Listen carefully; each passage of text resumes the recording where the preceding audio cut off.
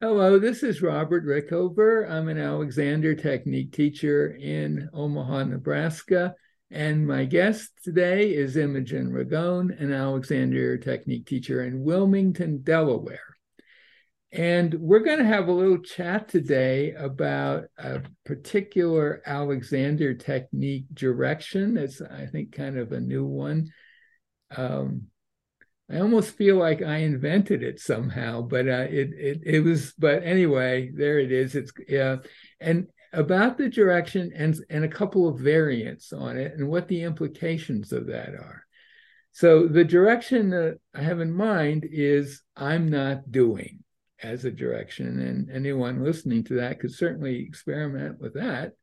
The idea, what I was thinking of is, okay, inhibition's a really good thing. Everyone agrees, but the question is how you get there. Mm-hmm. And it seems to me a direction like that is bringing direction and inhibition together kind of very Mm-hmm. explicitly. Anyway, so there's that direction. And then the two variants that I've been playing, and I think you've been exploring as well, are I'm not doing anything and I'm not doing everything. So tell me, I know you've been experimenting and you shared some of this with some of your students. What have you found from playing around with? Well, my initial, yeah, I haven't been playing with the kind of core, just I'm not doing. I've been playing with I'm not doing anything and I'm not doing everything. Mm-hmm. So my initial response was that I was very drawn to that I'm not doing everything. I was like, oh, phew, I'm not doing everything, right? I don't have to do everything. And that can lighten my load in this moment of what I'm doing. And yet, the more and more I've played with them, the more and more I like, I'm not doing anything. The Mm-hmm. more and more I notice that it seems to be mostly the more helpful thought. But would you, Um, in your experience though, are they in terms of when you use them, what comes out of that fairly similar between the two? Now well, I am noticing that what's the word? I am noticing that I let go of more excess tension, Mm-hmm. typically with I'm not doing anything, Okay. And I, more than with I'm not doing everything. mhm. Um, and I think, and that wasn't happening right at the very beginning, first day or two of me playing with these two ideas. But Mhm. the more I've kind of know that I'm not doing anything, doesn't mean I'm not doing anything. It Right. means but it's telling myself uh, the way I interpret it, intellectually, of course, I don't really know what's going on, is that my body's recognizing with that there's a lot less that it needs to do. Right. And it doesn't even leave the option with I'm not doing everything, leaves the option that, oh, you're still doing something. Whereas, which of Right. course you still are. Right. But for me, I think there's something about that. And it also reminded me of didn't you'd know better than me, didn't Marjorie Barstow use a phrase like something like it's just a little bit of nothing or Oh, Marjorie some Barlow. Yeah, she used oh to. Barlow, okay. Barlow. She used to say, "Oh, it's just a little bit of nothing," and then she would tell people when you go home from the workshop and they ask you what you were doing, you probably shouldn't tell them that you learned how to do a little bit of nothing because they won't know what you're talking about. I should back up just a second that this Hmm. idea for this direction, the original one, I'm not doing, leaving it Hmm. open-ended, emerges really out of what are called paradoxical directions, which I know Hmm. you love and I love Mm-hmm, too, mm-hmm, mm-hmm. where you let's say you're doing an activity like you're walking, you're going for a walk or you're hiking up a mountain or whatever, and you just say, I'm not walking, or think, I'm not walking. Mm-hmm, And obviously you're doing something that sure looks a lot like walking, but my interpretation is what you're saying to yourself is, what your prefrontal cortex is saying to the rest of your brain is, figure out a better way, or figure out a different way, really. Just figure mm-hmm, out a different way to walk. I don't want to I don't want to be walking the way I usually do. I want a different way. And in practice, it's always the better way that comes out. It never, in my experience, has happened to anyone that they thought that, and their unconscious brain, which implements all this stuff, says, okay, well, I'll give you a different way. How about a serious limp on one side? It doesn't mm-hmm, work that way, mm-hmm, because your unconscious brain, even just because it's unconscious, doesn't mean it's not doing a lot of thinking. And mm-hmm, it gets that this person wants to perambulate across the room, but wants a different and presumably better way of doing it. And mm-hmm. yeah, so that's sort of the origin of it. Yeah. Mm-hmm, But I'm wondering, so for me, I think in terms of the I'm not doing everything or I'm not doing anything choice, my guess is that that's pretty much changes from person to person. mm-hmm, A person might have much better results with one than the other, and it might change over time for the person. mm-hmm, But that in general, when I've experimented with shifting around between the two, I don't sense a big difference. That's my experience, but someone mm-hmm, else might. But the fact that they do kind of seem to overlap a lot, the mm-hmm, anything and everything, is, I think, suggests that really, really reinforces the idea of what I guess people in the Alexander world like to call psychophysical integration, mm-hmm. because the idea that everything affects everything else. You can't just separate out one thing and just change that without some accommodation to that everywhere in the system. Mm.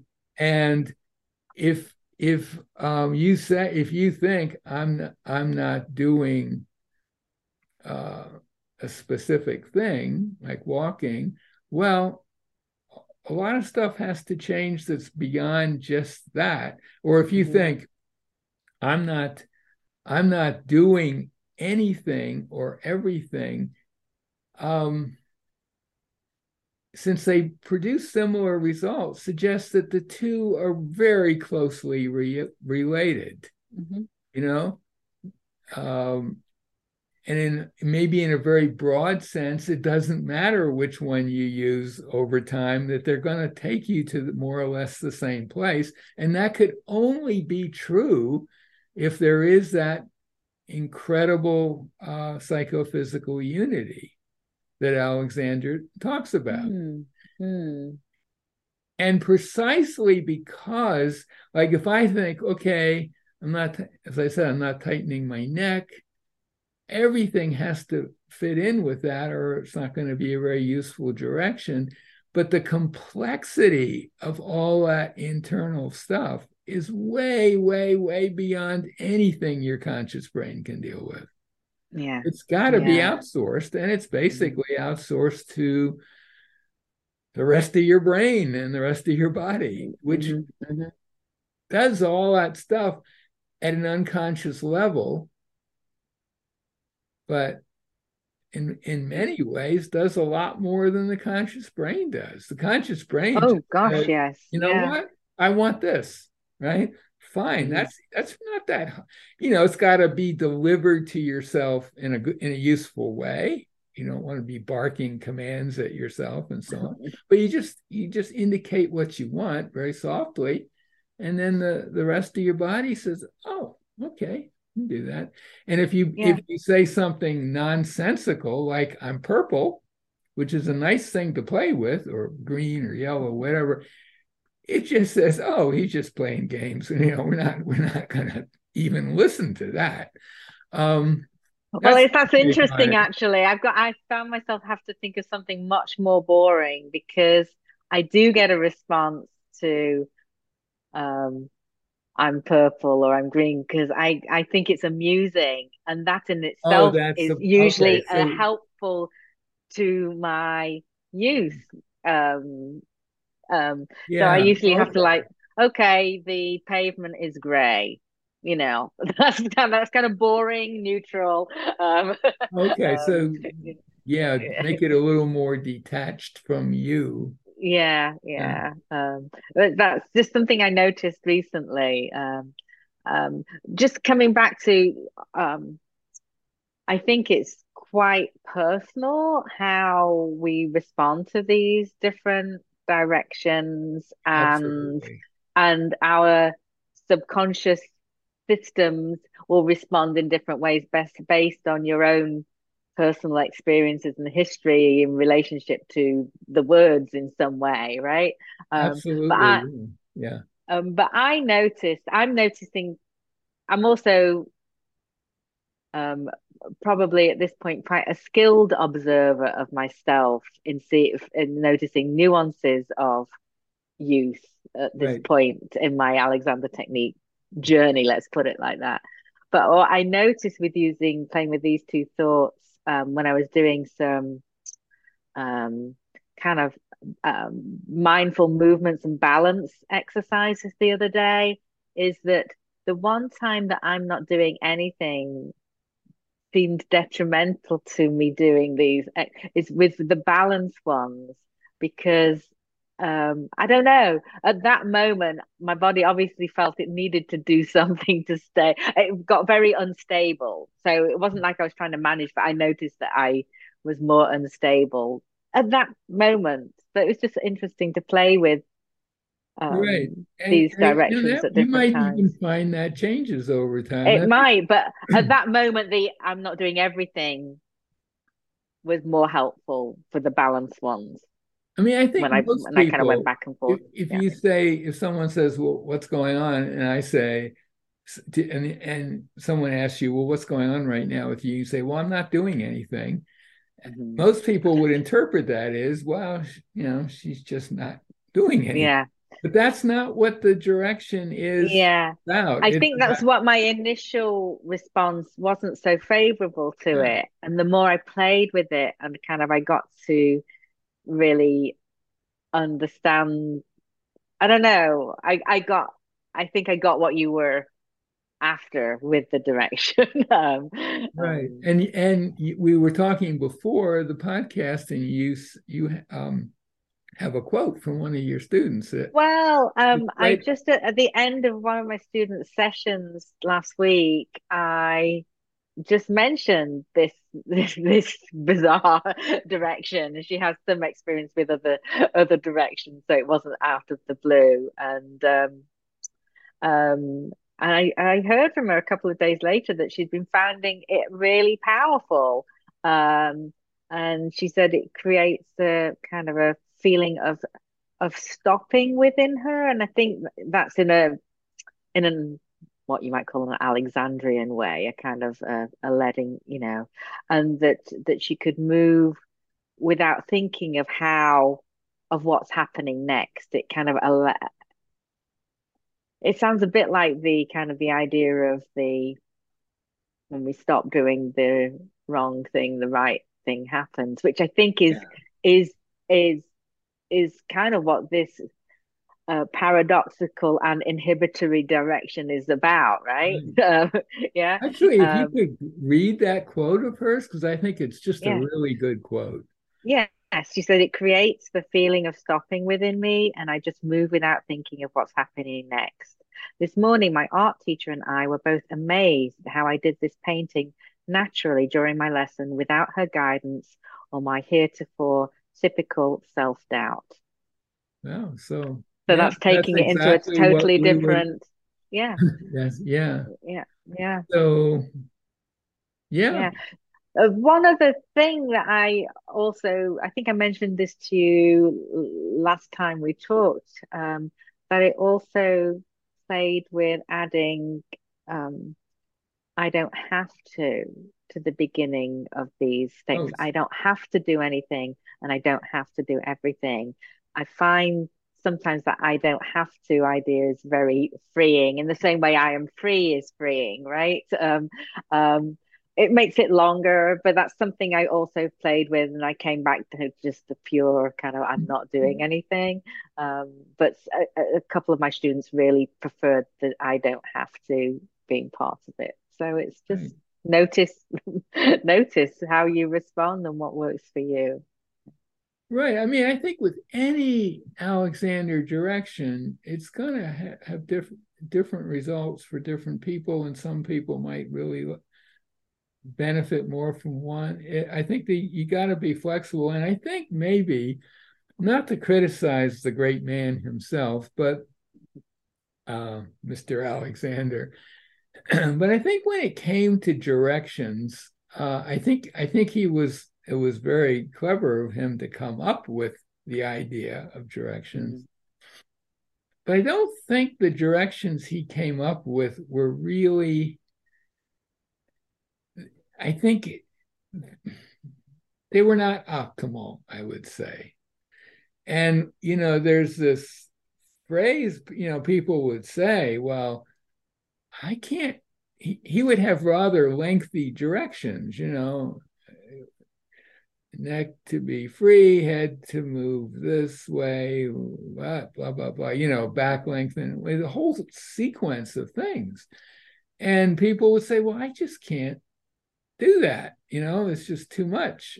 And it's too much for your prefrontal cortex doesn't have that many memory slots to start with, and most of them are taken up with crucial things that you better not drop. So, but We his answer was, well, how about what was it? One after the other, all at the same time. I find that deeply unsatisfying, personally. I understand what you're saying, and I can understand that when you're very familiar with those classic directions, that you may that they do kind of merge together, and you may be able to use some sort of shorthand for yourself. So it Maybe, all, yeah. I do think they're fraught with dangers of trying to do them and make something happen. And of course, the instruction is it's just a thought, but I think there are other directions where it's easier to not interfere like that. Let's put Well, it like that. even we don't know historically exactly when he started using directions, but by the early 30s, for sure, we have an interview. Well, we have a really nice piece written by George Trevelyan Mm. on his first training course, who made a point of asking Alexander questions and then writing down the answers. Mhm. And Alexander said to him once, I don't have the exact words, but it was, most of my students don't believe that all they have to do is think the thought and that will do the trick. That's pretty much his words. And he adds, they're all slaves to their muscles. I mean, so I think he was frustrated with with how people responded to his directions or didn't. And that probably or possibly, and this is a whole historical thing, and who knows, but that could have been when he eventually said to his class one day, well, I can do it for them now. Mhm. I'll just zap them.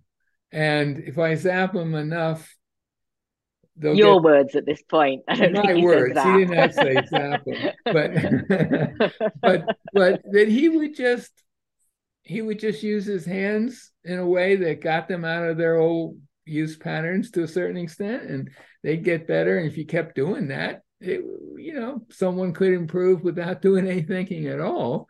Or maybe the idea was you do the zapping for a while, and then if they get to a point when they can start thinking in a useful way.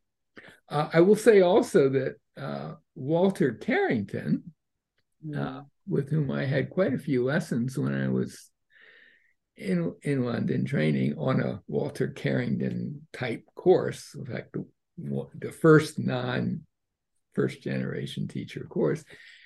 I asked him once what he would say to students when he was working with them, because Walter wouldn't talk about. In my experience, was he didn't talk about the Alexander technique at all directly. He kind of went into a little spiel that kind of got you into a good place. And he said, for the first 10 lessons with a new student, I'll do anything I can to avoid any discussion of the Alexander technique, which is pretty much the opposite of how I teach. But I could see what he was getting at. I just got to get them to a place where they can usefully start to think in a useful way. And there are different ways. The way he found worked for him was I use my hands. I tell them little stories, little metaphors and stuff, and it goes into their brain, and they get better. And it works. I mean, that will work as a teaching method. It's not one that I like personally, but it sure does work. So anyway, there are many different ways, many different paths to improvement. Well, anything else you want to add to this discussion? I don't think so, except that I'd again be interested if people try out this little thought for themselves. I don't have to do anything, or I don't have to do everything, and just notice what happens to you when you think that as you are walking along or sitting at your desk or doing whatever. So. Watching The Crown on TV. Indeed. Right. Yeah. Okay. Well, I think this would be a good place to end. My guest today has been Imogen Ragone, an Alexander teacher in Wilmington, Delaware. I'll put a link to her site. I'll put a link to maybe a page that talks about directions a bit, or has a lot of information about self-directing, and a page that you can learn more about the Alexander technique in general. So Imogen, thank you so much for doing this. You're very welcome. Thank you.